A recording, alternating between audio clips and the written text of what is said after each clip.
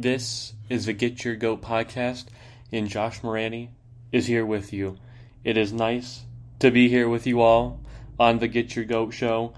What a weekend of sports it has been, and mostly a weekend of football. The NFC Championship game and the AFC Championship games were on yesterday, and the Super Bowl has been determined.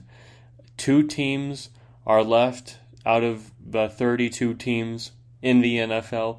The 2 teams that have made it are the Tampa Bay Buccaneers and the Kansas City Chiefs. What a thrilling matchup that will be.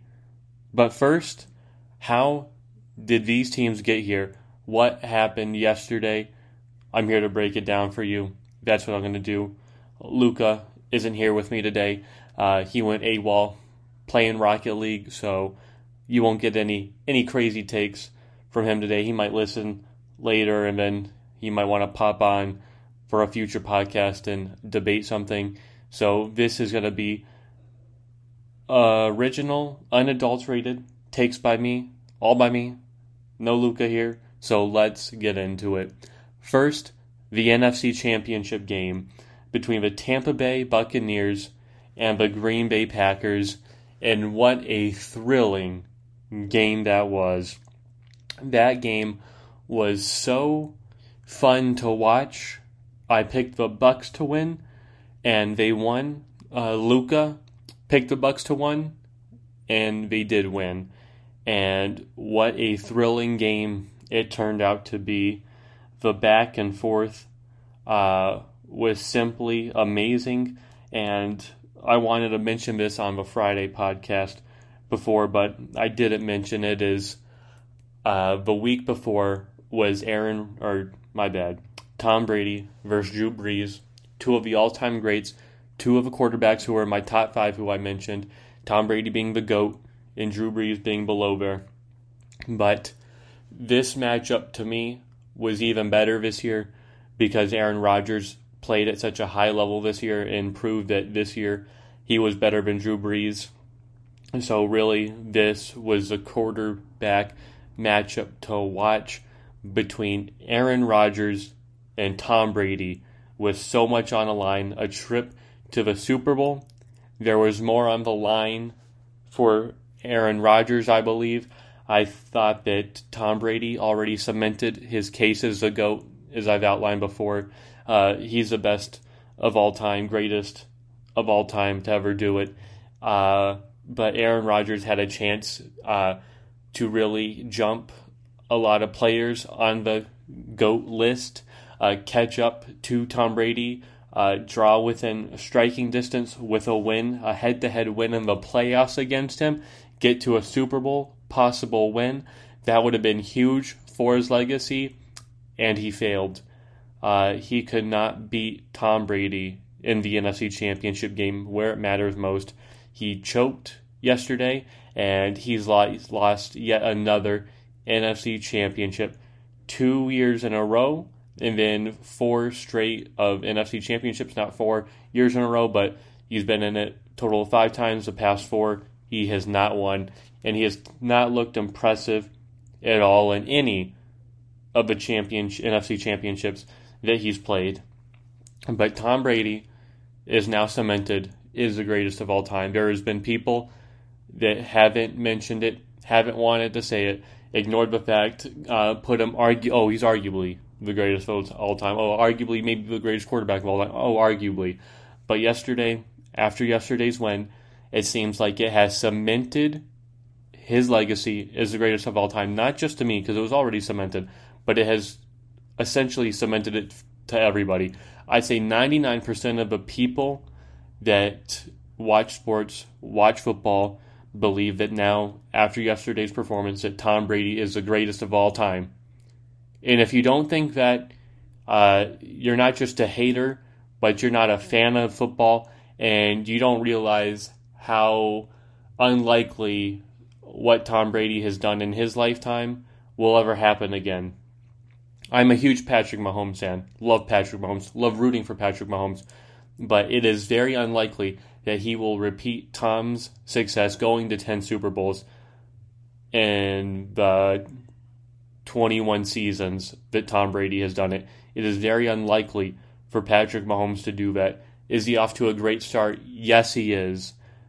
But you have to consider that not all that talent is going to be around him all the time. Whereas for Brady, he's had players shuffle in and throughout the lineup all the time.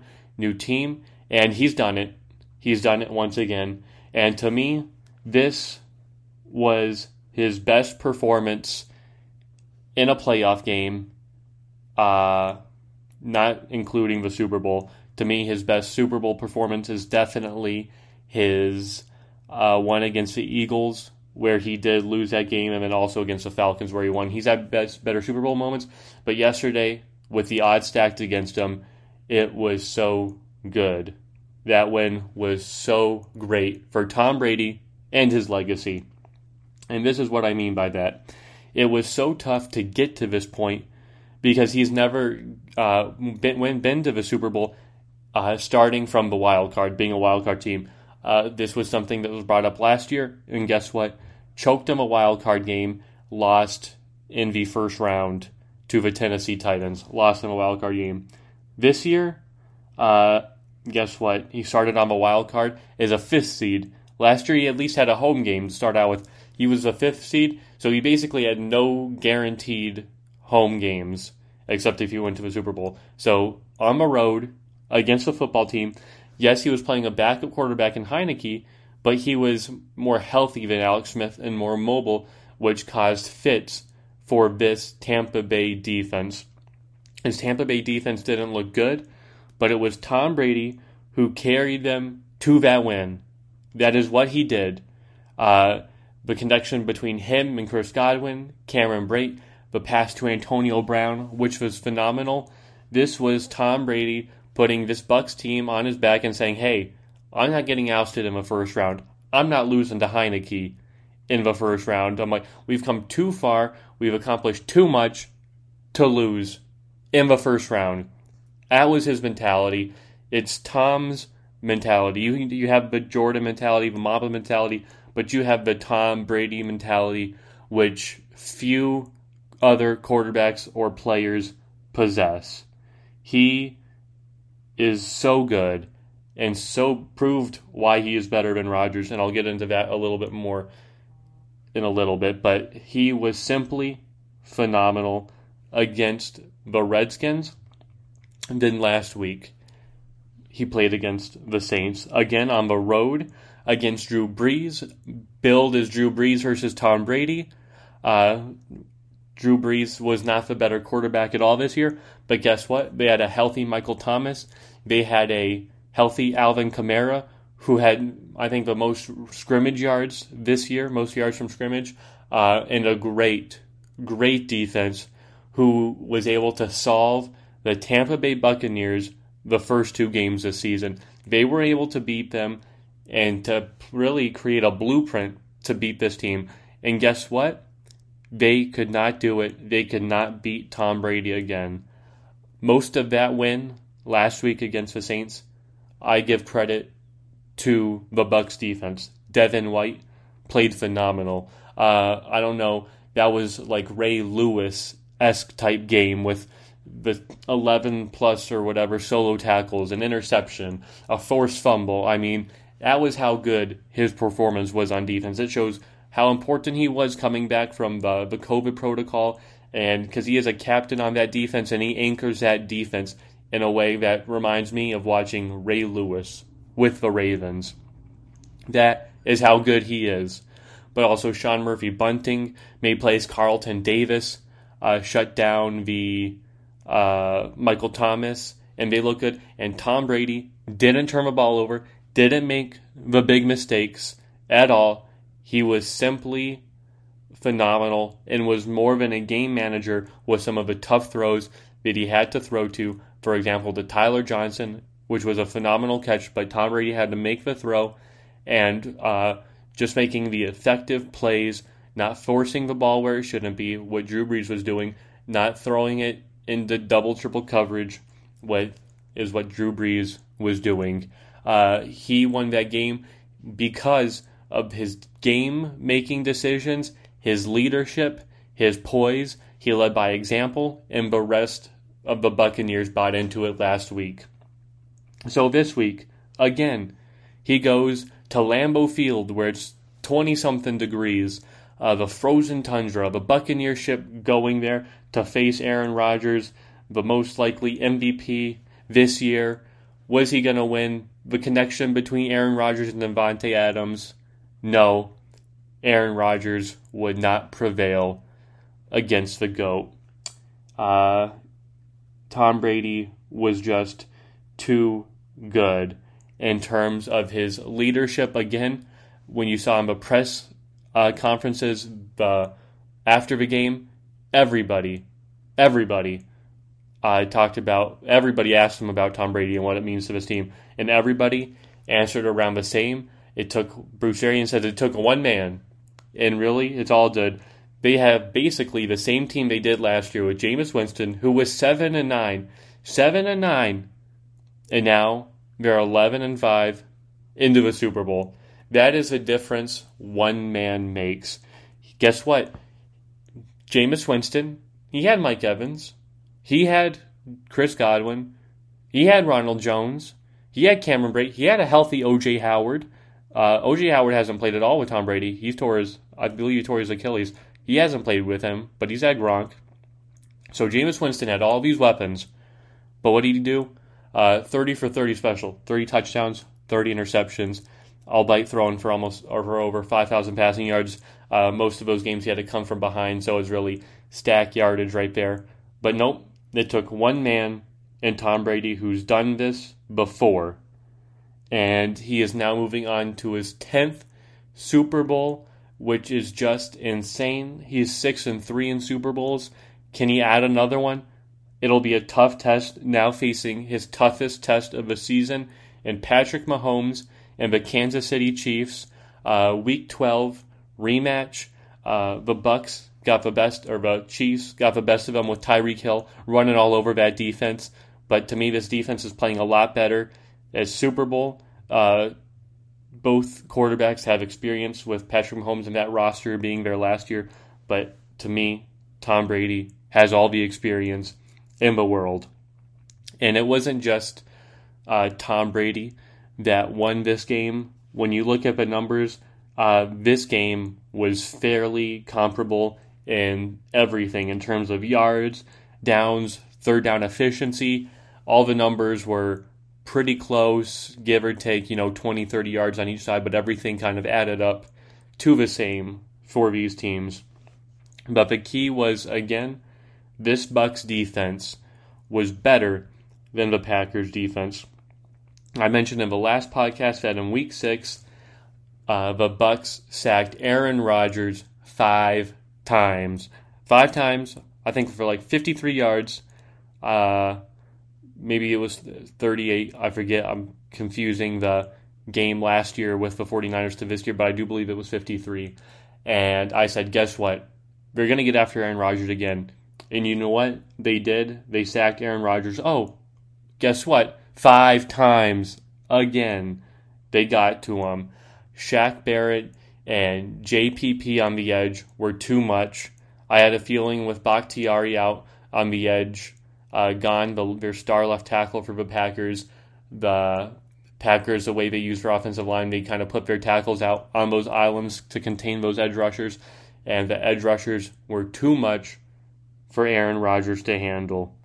They sacked him 5 times, but there was a lot of pressure on him. Even when he wasn't sacked, he was forced out of the pocket, forced to run, and that's what caused one of his interceptions. Yes, I think Sean Murphy-Bunting got away with a little bit of hold, but there was a lot of missed calls on both sides. The refs were really letting him play.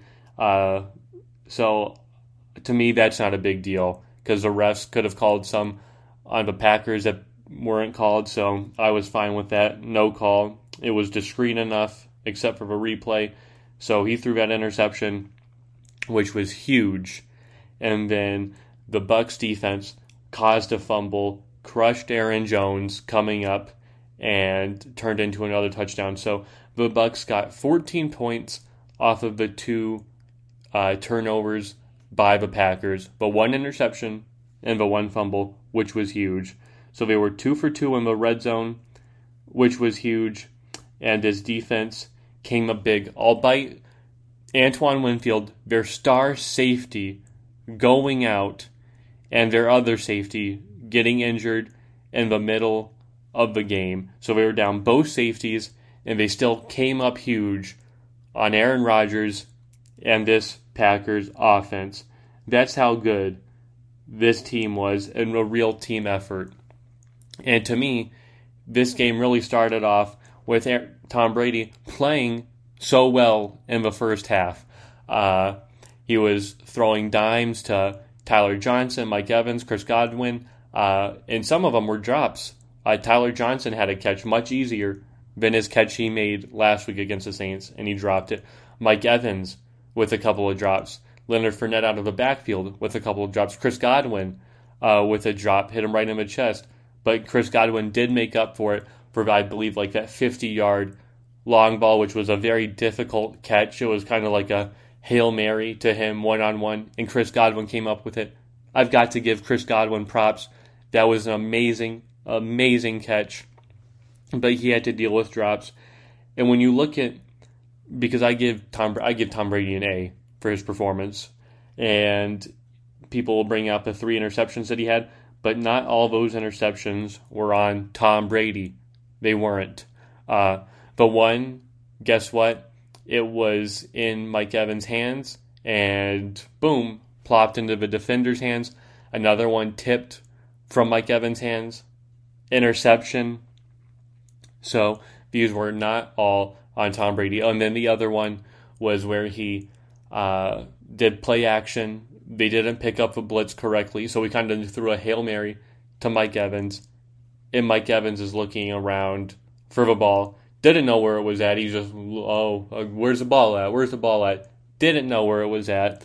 So it was an interception. That was just a bad combination of every player involved right there.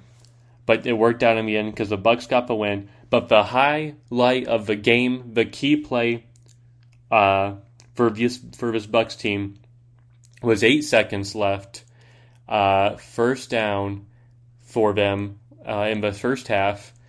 And they throw a touchdown pass.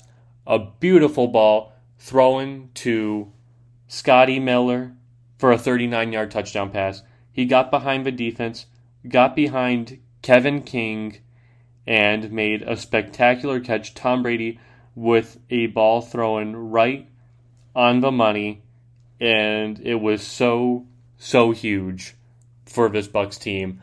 And it was huge because it was 4th and 1. They were going out to pump the ball, and you're like, oh, guess what?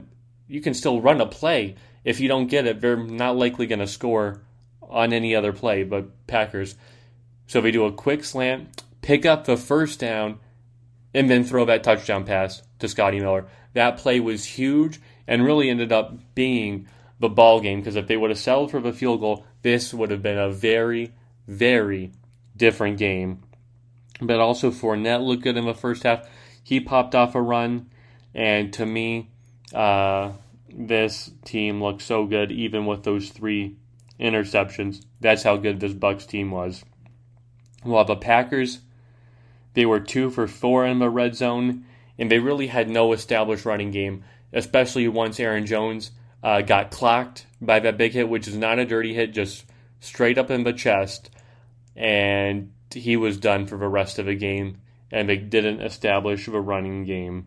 And Rodgers, he put up, good numbers, solid numbers, 33 for 38, 346 yards, 3 touchdowns, and that 1 interception. But he did not make key decisions late in the game, and he had his chances, really, at the end of the game to take the lead, take plays, and they could not do it. They could not get it done. And guess what? Aaron Rodgers is their leader. He's the one they look up to, and he could not do it. The loss is on Aaron Rodgers. And I'm going to go to where it was 31-23. Everybody's talking about them kicking the field goal. Matt LaFleur calling the field goal, going for the field goal, in not trying for it on a touchdown on 4th and goal at the 8-yard line. But guess what? You had it 1st and goal at the 8-yard line, and guess what happens? Aaron Rodgers, incompletion. Guess what? 2nd down, same spot, 8-yard line. Another incompletion. So 2 straight incompletions. Then guess what? It's 3rd down from the goal line. And another incompletion. And to me, this one's on Rodgers because he had a wide open field to run on that right hand. He escaped the defense pressuring in and containing him, and he could have ran at least to the 1-2 yard line, if not a touchdown. He could have taken that thing to the house, I believe, as the defense was looking back. But guess what? Tried to force a pass in there to Davante Adams, and it was incomplete. So 3 straight incompletions on Rodgers. Should have taken the run, because guess what? If he gets down to the 1 or 2 yard line, they're going for it. Matt LaFleur is going for it. Basically a 2-point play. They've been good at those, other than yesterday's game where St. Brown had a wide open catch for a 2-point conversion, and he dropped it. So that kind of other play that turned the tide of the game. But no, he was not good yesterday, not good enough to get this job done. And to me, when you look at Aaron Rodgers in the NFC Championship games, his performances are actually really poor. His record in NFC Championship games are 1-4. 1-4. Tom Brady, 1-0. But Aaron Rodgers, 1-4. He won his first one against the Bears in 2011. It was his only win 10 years ago. And he actually didn't even look good in that game. He only had 17 completions, 244 yards, and 2 interceptions. He did not play well at all. The defense had a pick 6, which really turned the game around and gave them a spark. So it was the defense that wasn't even Aaron Rodgers that carried this team to a win in the Super Bowl. It was their defense that did it. So to me, Aaron Rodgers doesn't even get credit for that win against the Bears. Then, against the Seahawks in 2015, he played even worse. 178 yards, a touchdown, and 2 interceptions. Didn't play well at all. Again, that Seahawks defense was ferocious that year, but guess what? They were up by much. Aaron Rodgers could have made some plays to ice the game away, and he couldn't do so. He played very, very poorly. So now, 1-1. Oh, guess what? 2 years later, 2017, against the Atlanta Falcons, he lost again. Did he put up better stats? Better stats? Yes, he did. 287 yards, 3 touchdowns, and 1 interception. But guess what? They were down so big from the beginning, so this is kind of Pat statting at the end. They were blown out. He couldn't make plays, couldn't get touchdowns, couldn't get them into field goal range early in the game to where the game was already in hand by halftime. It was that bad. Again, all these on the road so far. So guess what? Last year against the 49ers gets another chance. Ooh, he's 1-2. This would be huge for his legacy to get back to it. Plays the 49ers. And he puts up more pad statting stats. 326 yards, 2 touchdowns. Ooh, but 2 costly interceptions. And again, blown out from the beginning. The game was like 20-0 at halftime. Really no shot at this. So 1-3 in NFC Championship games. Not good. He had the chance to course correct the ship. He wanted to get one at home in Lambeau Field. But guess what? He could not get it done yesterday in Lambeau Field. It's what he wanted. He wanted the fans out. And they lost. I've already mentioned his stats. But nope, he did not play good enough to win, and he choked. And Tom Brady showed how much better he is. Maybe Aaron Rodgers has a little bit better arm in him right now. But Tom Brady's experience, his leadership, his decision-making is greater than every other quarterback in the NFL, especially Aaron Rodgers, who people give a lot of credit for his decision-making, not turning the ball over. But in crucial spots, he takes bad sacks, doesn't throw the ball away, and throws interceptions and cannot get the job done. That's the difference between Tom Brady, a GOAT, and Aaron Rodgers, who is a faux GOAT. is what he is. So Tampa Bay Buccaneers advanced to the Super Bowl. Good for them. It's a home Super Bowl for them. But what's next for the Packers? Aaron Rodgers hinted this could be it for him in his press conference yesterday. He wound up thanking everybody. He seemed upset at the fourth down call that was called by LaFleur to kick the field goal and not go for it. They drafted Jordan Love. Didn't help the situation at the beginning of the year. So what's next for the Packers? I don't think he's leaving the Packers, especially with his contract making like $36 million, been almost $40 million. I don't see it. This team is good enough. They're the best team in the NFC North. Even if they lose some talent around them, they still got the key guys, Davante Adams and Aaron Rodgers. That's going to right this ship. But he's not going anywhere. I don't expect him to go anywhere. I don't expect LaFleur to go anywhere. And when you look at this championship loss isn't on LaFleur, last year's isn't, because guess what? He lost 2 with Mike McCarthy. He was 1-2. And he couldn't get it done in big games. Why they fired him. LaFleur can't get it done. So to me, Aaron Rodgers is really the only common denominator throughout the last 10 years. Who's been with him all these 10 years? Aaron Rodgers has been with him. He's the common denominator of the losses, not LaFleur, not Mike McCarthy, not the offensive coordinator, not Davante Adams, not Aaron Jones. None of those guys are the X factor for them. It is strictly Aaron Rodgers. Aaron Rodgers is the only one to blame. The Packers will be back strong next year.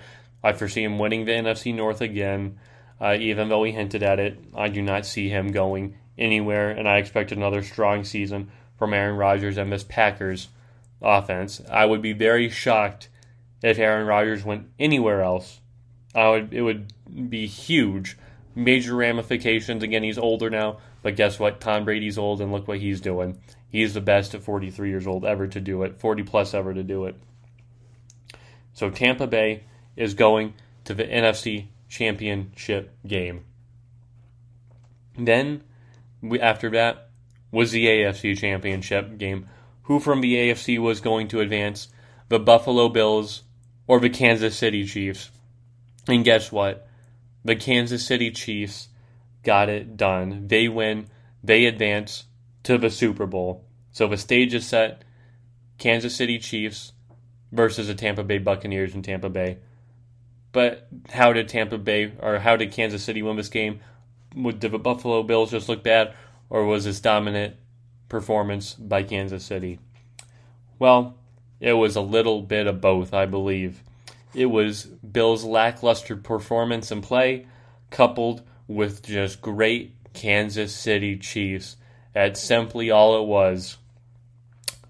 Bills did not look good in the red zone. They were 2 for 5. I believe settled for too many field goals.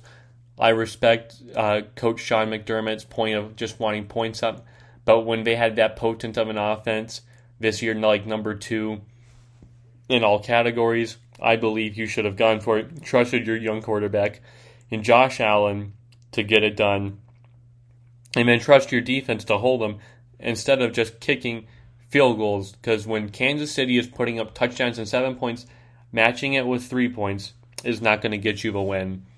Josh Allen didn't look good yesterday. The performance I thought was going to happen last week from Josh Allen against the Ravens, going back to rookie mode over there, was the case yesterday, not last week. 28 for 48, 287 yards, 2 touchdowns, interception, 60 QBR. He was really not good. Looked uncomfortable in the pocket. Chris Jones got after him.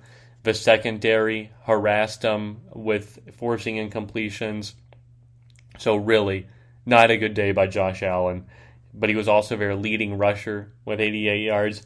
And you know they're not going to win the game when Cole Beasley is their leading wide receiver. He had 88 yards.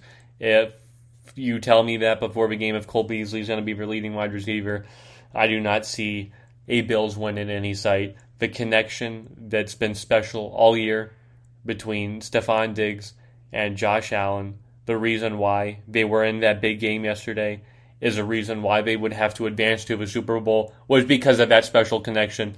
And Josh Allen let Bills Mafia down. He's made them proud so much this year, but to me, this loss is on him and a little bit of a play calling from Sean McDermott.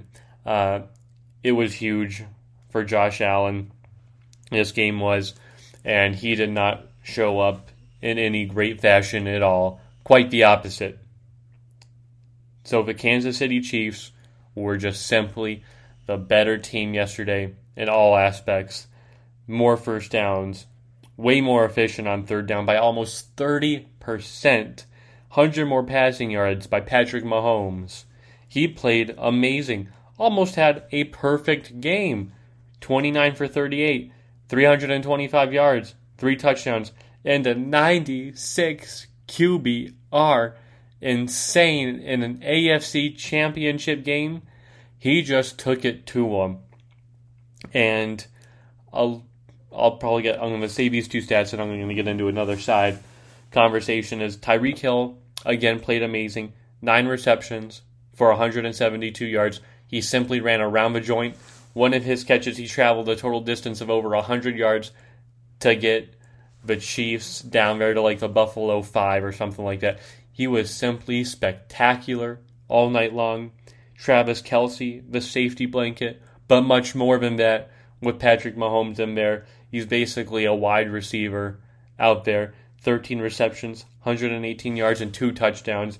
The best tight end in the game that looks so good. So they have the best tight end in the game and arguably the best wide receiver in the game, depending on who you talk to. But if not, top 3, top 5. He's that good. And people want to bring up, Patrick Mahomes having these weapons. Give Aaron Rodgers those weapons. Give Russell Wilson those weapons. Heck, give Tom Brady those weapons. And they'll put up the same type of numbers for Patrick Mahomes. And I agree. You put like a Deshaun Watson even there as well. You put great quarterbacks on the Chiefs. And guess what? They'll put up similar numbers. I do agree. You put worse quarterbacks up, guess what? Those weapons won't mean much. If Chad Henne was a full-time starter here, Tyreek Hill, Travis Kelce wouldn't be doing much. But it is the special brilliance of Patrick Mahomes is what makes the Chiefs great. Yes, you add Tyreek Hill and Travis Kelce into that equation, but with that Patrick Mahomes, Y does not equal MX plus B. It simply does not. The way he plays the game, his scrambling out of a pocket, his making throws, the free plays where, it's dead, out of nowhere, a 50-yard bomb to Tyreek Hill. It is because of Patrick Mahomes' brilliance in the pocket. And can he scramble to get yards? Yes. Is it scary when he scrambles? Yes. You don't want to see him get hurt. But it's his brilliance in the pocket. It's his authority back there as a pocket passer, which makes him so great. And which makes these other players step up and really elevate their game. It's the accuracy of Patrick Mahomes, the precision, the tight windows that really only Patrick Mahomes can throw. There's some throws I see from him that I can't see any other quarterback in the NFL making. It doesn't matter what wide receiver or tight end is out there. It doesn't matter who's blocking. Only Patrick Mahomes can make certain throws. That is how good he is, folks. And it is a simple joy to watch him play. It is amazing and brilliant to watch him play. I think he'll go down as the second greatest of all time. It's going to be hard for him to match any of Tom Brady's records, especially from a longevity standpoint. But this man, Patrick Mahomes, much love for him, is so special, so fun to watch. Darrell Williams added 52 yards and a touchdown. That was big for them. They don't really run the ball much, but just having that option does do a lot for them. And I thought, actually, that this game might get ugly when Mecole Hardman muffed that punt return and set up the Bills touchdown to go 9-0. I know that, but you're the Chiefs, you're playing the Chiefs, you never are comfortable with just a 9-point lead. We see him come back from, double digits all the time in a matter of minutes, it seems like. So I wasn't too nervous, but I thought with the Bills' high-scoring offense and how good they looked this year, that, this could be that shootout. You don't want to get down too early if this is a shootout. But guess what? The Chiefs' defense stepped up with, again, Chris Jones pressuring Josh Allen.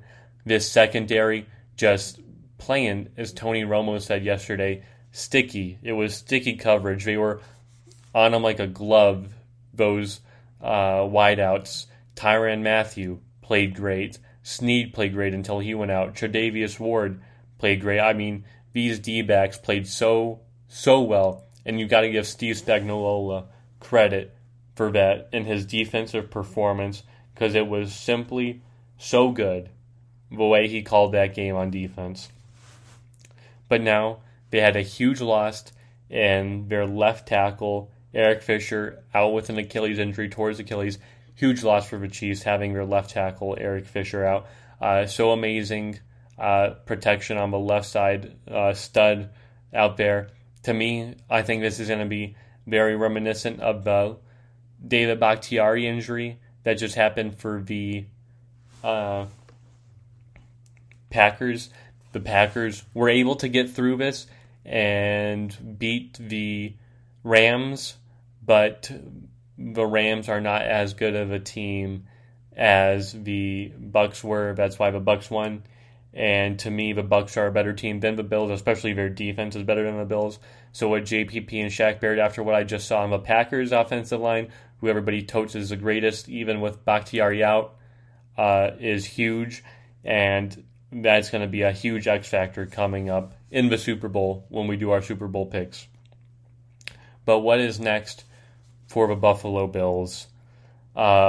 Big season for them.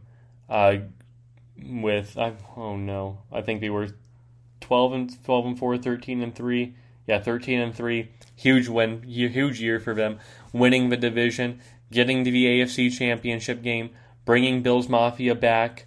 The glory days, everybody hopping on them. So it was just amazing to actually see them play this well and have Bills Mafia be so had, and actually to see fans there for Bills games, or for that one Bills playoff game. It was amazing. So next year, guess what? Josh Allen is coming back. Stephon Diggs is coming back.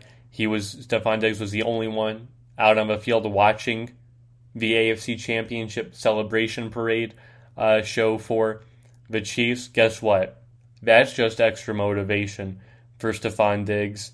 He's going to fire up this team. To me, Josh Allen is the quarterback. He's like the natural leader. But to me, Stephon Diggs is that fiery, passionate leader. He's the one that's going to rally that group together and say, hey, I was out there watching it. You guys weren't. It sucked. It sucked to watch the Kansas City Chiefs win. And guess what? It's going to change next year. I expect the Bills to be back. The AFC is stacked with young quarterbacks, young talent, and I expect nothing less of the Bills than at least competing for another Super Bowl, getting to another AFC Championship game. So congratulations to the Bills on a great season. But guess what? Next is the Super Bowl bound again. Tampa Bay Buccaneers versus Kansas City Chiefs. It's going to be a fun one. The GOAT, Tom Brady, versus the young stud, Patrick Mahomes. What a matchup that'll be. Spectacular players on both sides of the ball. Mike Evans, Chris Godwin, Tyreek Hill, Travis Kelce, Leonard Fournette, Clyde Edwards-Helaire, Mecole Hardman, and then defense, Chris Jones, Tyrann Mathieu, Devin White, Levante David, Shaq Barrett, Oh, it's going to be amazing. I can't wait. This is the most excited I've been for a Super Bowl in probably my whole life. Most excited I've ever been. This is going to be the greatest Super Bowl, greatest storyline between quarterbacks it has ever been. At least for me. At least for me in my years of watching football, this is the best. I've been around for 20 years, and this is the best storyline there is in sports right now. In the NFL right now is this Super Bowl.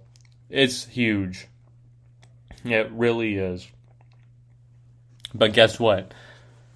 Before we get into those picks, that preview of the game, there was more NFL news this past weekend.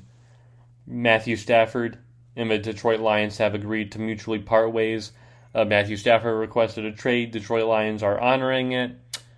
Huge news for the Lions. I'm a huge Lions fan. I rep Detroit Lions. Parents are from Detroit.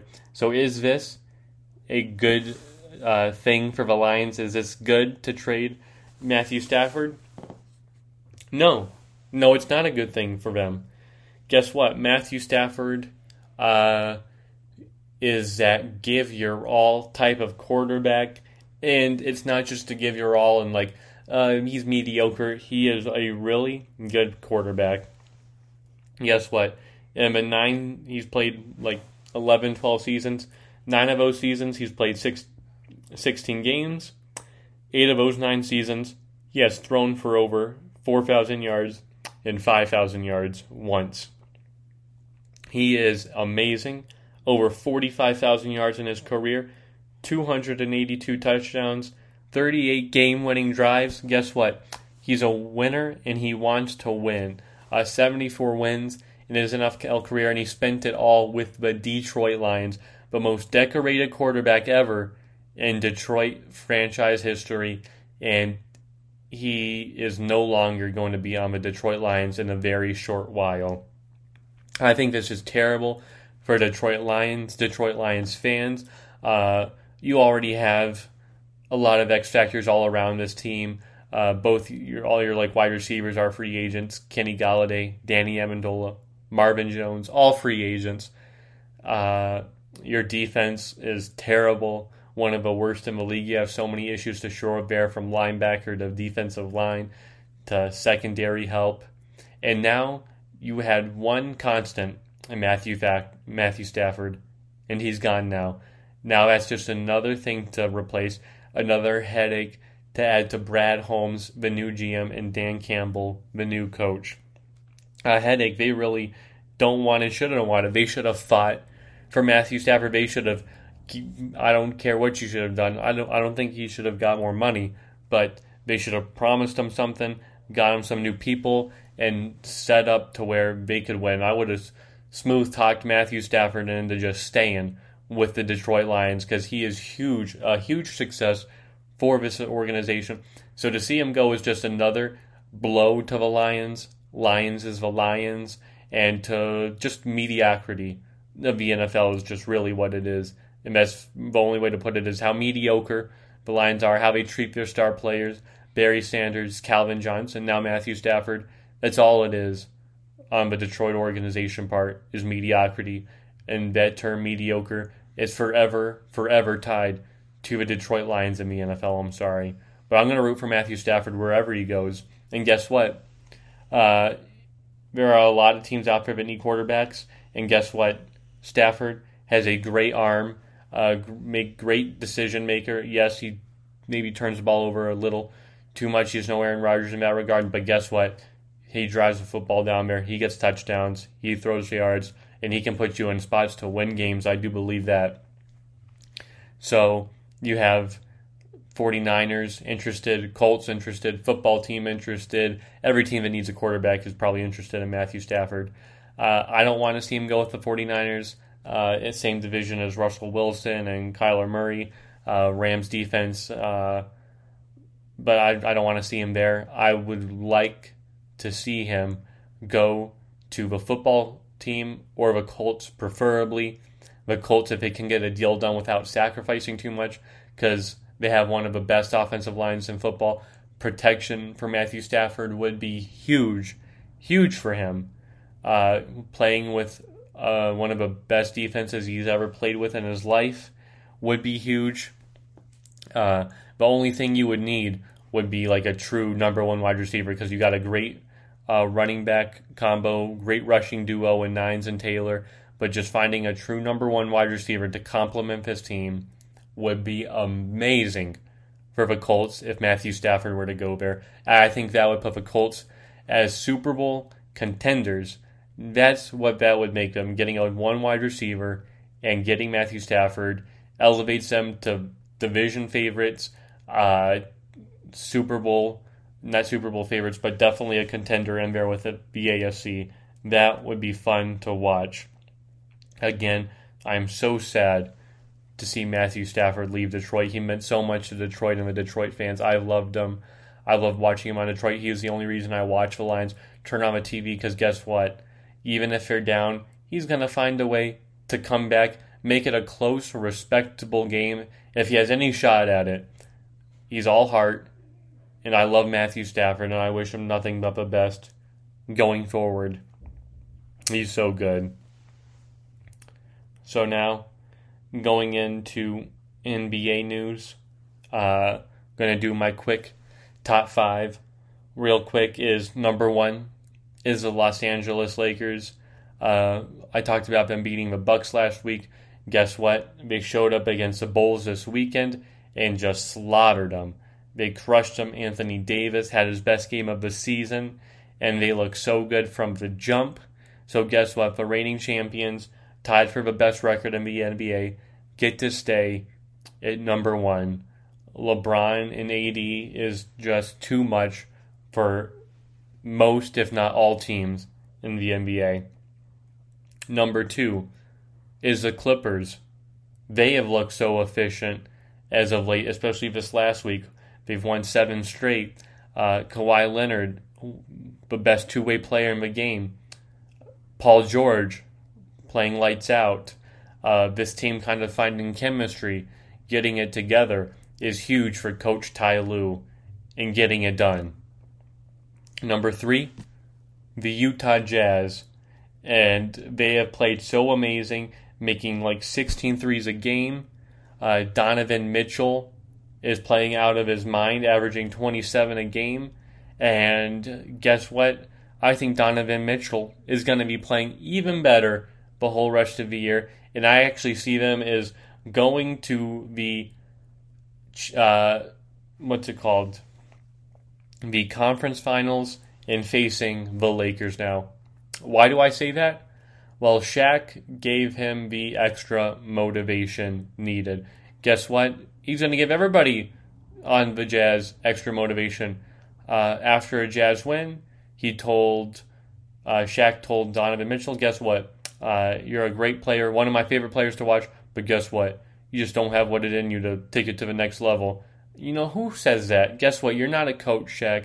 Yes, you have rings. Yes, you're one of the greatest of all time, but you're not a coach. You're not in that team. You're not in that locker room. Guess what? He's just going to play on his chip on his shoulder and play even better now. You already got after Rudy Gobert beginning of the season. You know, stop adding fuel to the fire and getting mixed up into this mess, because Donovan Mitchell is a superstar in the making. He's so elite. He's right on the cusp to me of being a bona fide superstar, top dog in the league. He's that good. Number 4, the Philadelphia 76ers. And guess what? Doc Rivers is a great coach, one of the greatest coaches in the league. It's not been his regular season success, because he's had regular season success. It has been his playoff performance and playoff success. And guess what? They are rolling right now with Joel Embiid at number 4. They're trying to win as much as they can to lock up home court, because they are just so much better at home for some reason. And that would be huge for this team, especially for Doc Rivers going forward, because he is so good.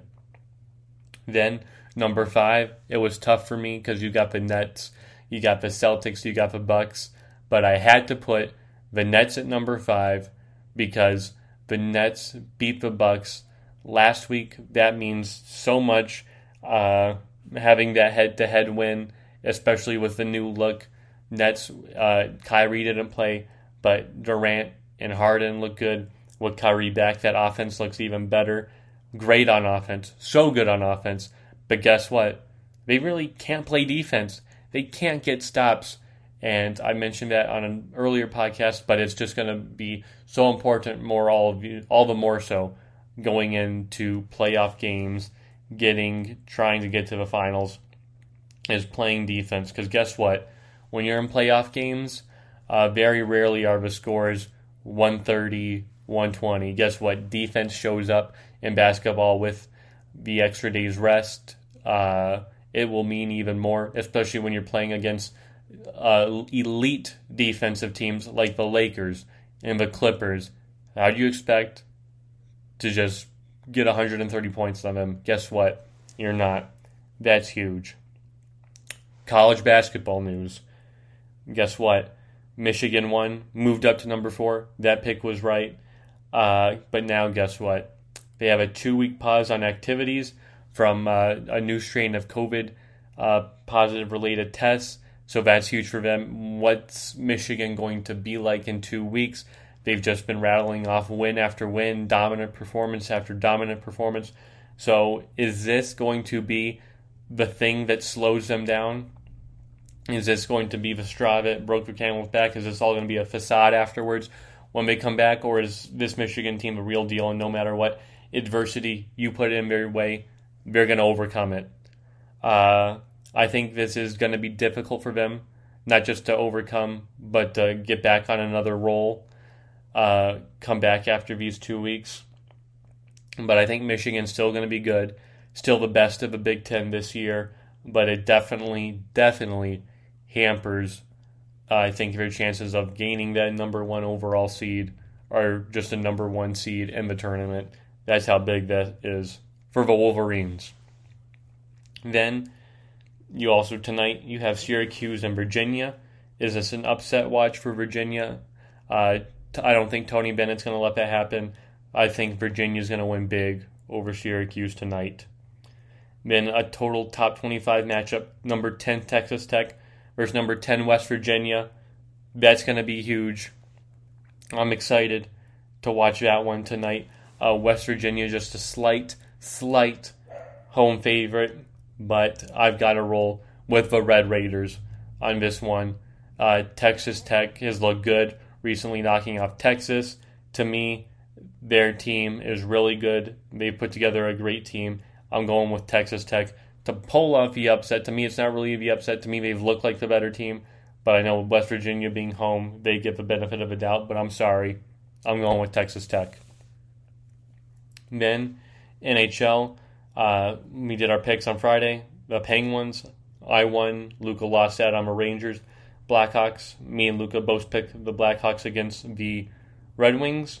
And then Coyotes, Luka beat me. I picked the Golden Knights. So that was huge. Tonight, Senators and Canucks.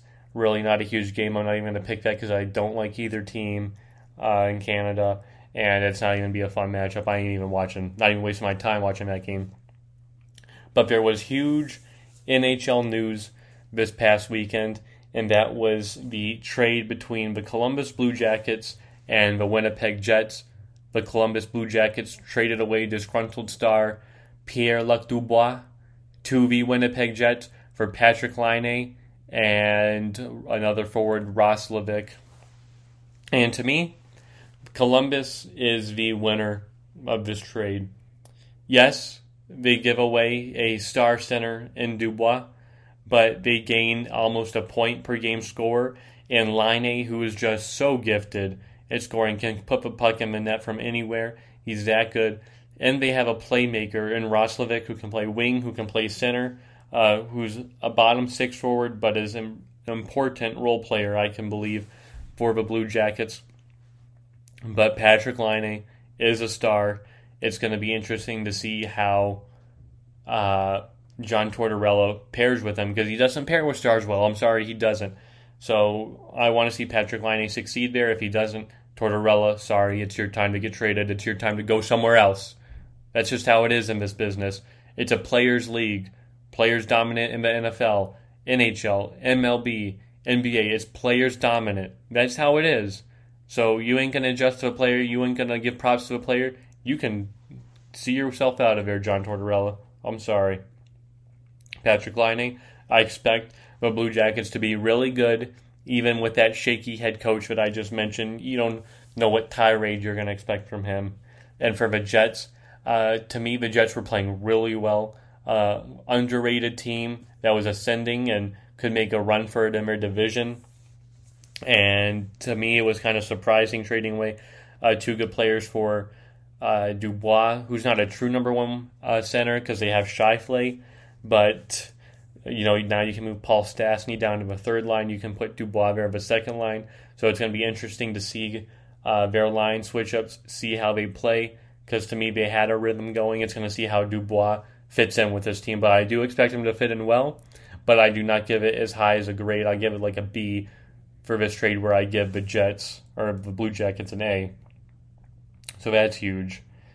And then I predicted a Conor McGregor knockout in the first or second round, and that blew up in my face because it was Dustin Poirier who knocked out Conor McGregor in the second round. Conor McGregor he looked sharp in the first round, won the scorecards. He was throwing punches, getting after him, but the persistent leg kicks by Dustin were too much for Conor to overcome. He wasn't really countering them at all in that first round. He was just taking the abuse to his leg to where his calf was basically broken. Dustin broke his calf. At the end, he countered like 2 or 3 times on the leg kicks, but it was too late. He couldn't move that leg, and then Dustin Poirier just knocked him out. Just a flurry avalanche of hits, and it was too much for Conor McGregor to overcome. To me, after that win, Dustin is the best lightweight in the game, no question about it. I would honestly like to see a rematch between Dustin and Khabib, but I don't think Khabib's coming back. His belt's going to be stripped. You can give it to Dustin because he looks like the best in the game. And then you have a title shot rematch with Dustin and Conor McGregor, because guess what? Conor beat him as a featherweight. Dustin's now beat him as a lightweight, 1-1. So to me, that rematch would be huge. And to me, it's more huge for Conor McGregor if he loses. He's no longer face of the fight game, no longer notorious, no longer whatever whiskey deals. That's basically the only thing he'll be is proper number 12 up in there. I like Conor McGregor, but that loss was huge for him. Yes, you lose. Yes, he was inactive. I get all that, but he needs to have a streak of fights and win a lot of them. So that's huge. Then, stock news, the GameStop stock GME went up insane today. Opened huge to like 100, got up to 159 before it crashed to like 80. So this was a huge short squeeze, and people made a ton of money out of it, suspended throughout the day. But if you got in early at GameStop like 2 weeks ago when it was at $18 and you rode it today and sold it at 159, props to you. That's what I should have done, but props to all you guys. Then, that WandaVision episode was so good. I liked the first 2 episodes. I was on my shop for the first 2.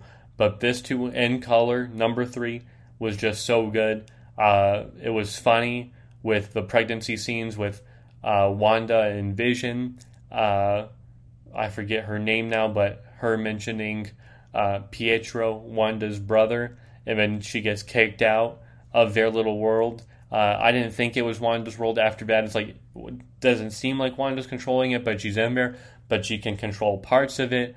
Now, what happens, what goes on from there? I am so excited. I want to just wish every episode was out so I could binge watch the show and talk about it, because that episode was amazing. What they're doing at Marvel is still tier 1, better than anybody else in the game. Now, my Get Your Goat take. My final take is Baker Mayfield is a better quarterback than Josh Allen right now. Yes, Josh Allen had an MVP campaign, but you put Baker Mayfield on that Bills team, guess what? He's better. You put Josh Allen on this Browns team, he's not as good as Baker. To me, Baker's a better quarterback, better arm talent, has the swag. He's just that dude, and Josh Allen, to me, isn't that dude. I'd rather have Baker Mayfield on my team regardless. But that is my Get Your Goat take. This has been the Get Your Goat Show, Get Your Goat Podcast. Josh Moran again. Happy to be here with you all. Again, if you like this, subscribe, comment, rate, please. Excited for more feedback and excited for the show going forward. This has been Get Your Goat. Bye, everybody.